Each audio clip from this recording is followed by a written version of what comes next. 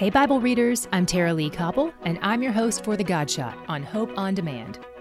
He who is seated on the throne said, "Behold, I am making all things new."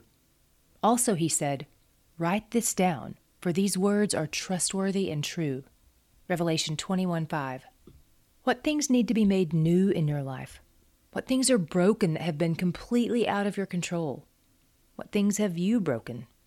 Not only do others sin against us and wound us, but we sin against others too. We all do so much breaking, and part of our brokenness means we want to point the finger at others and all their breaking. Imagine a day where God reverses the curse, where all things are restored, set right, where heaven and earth are fused together as one, and we worship our reigning King Jesus. John says God is making all things new.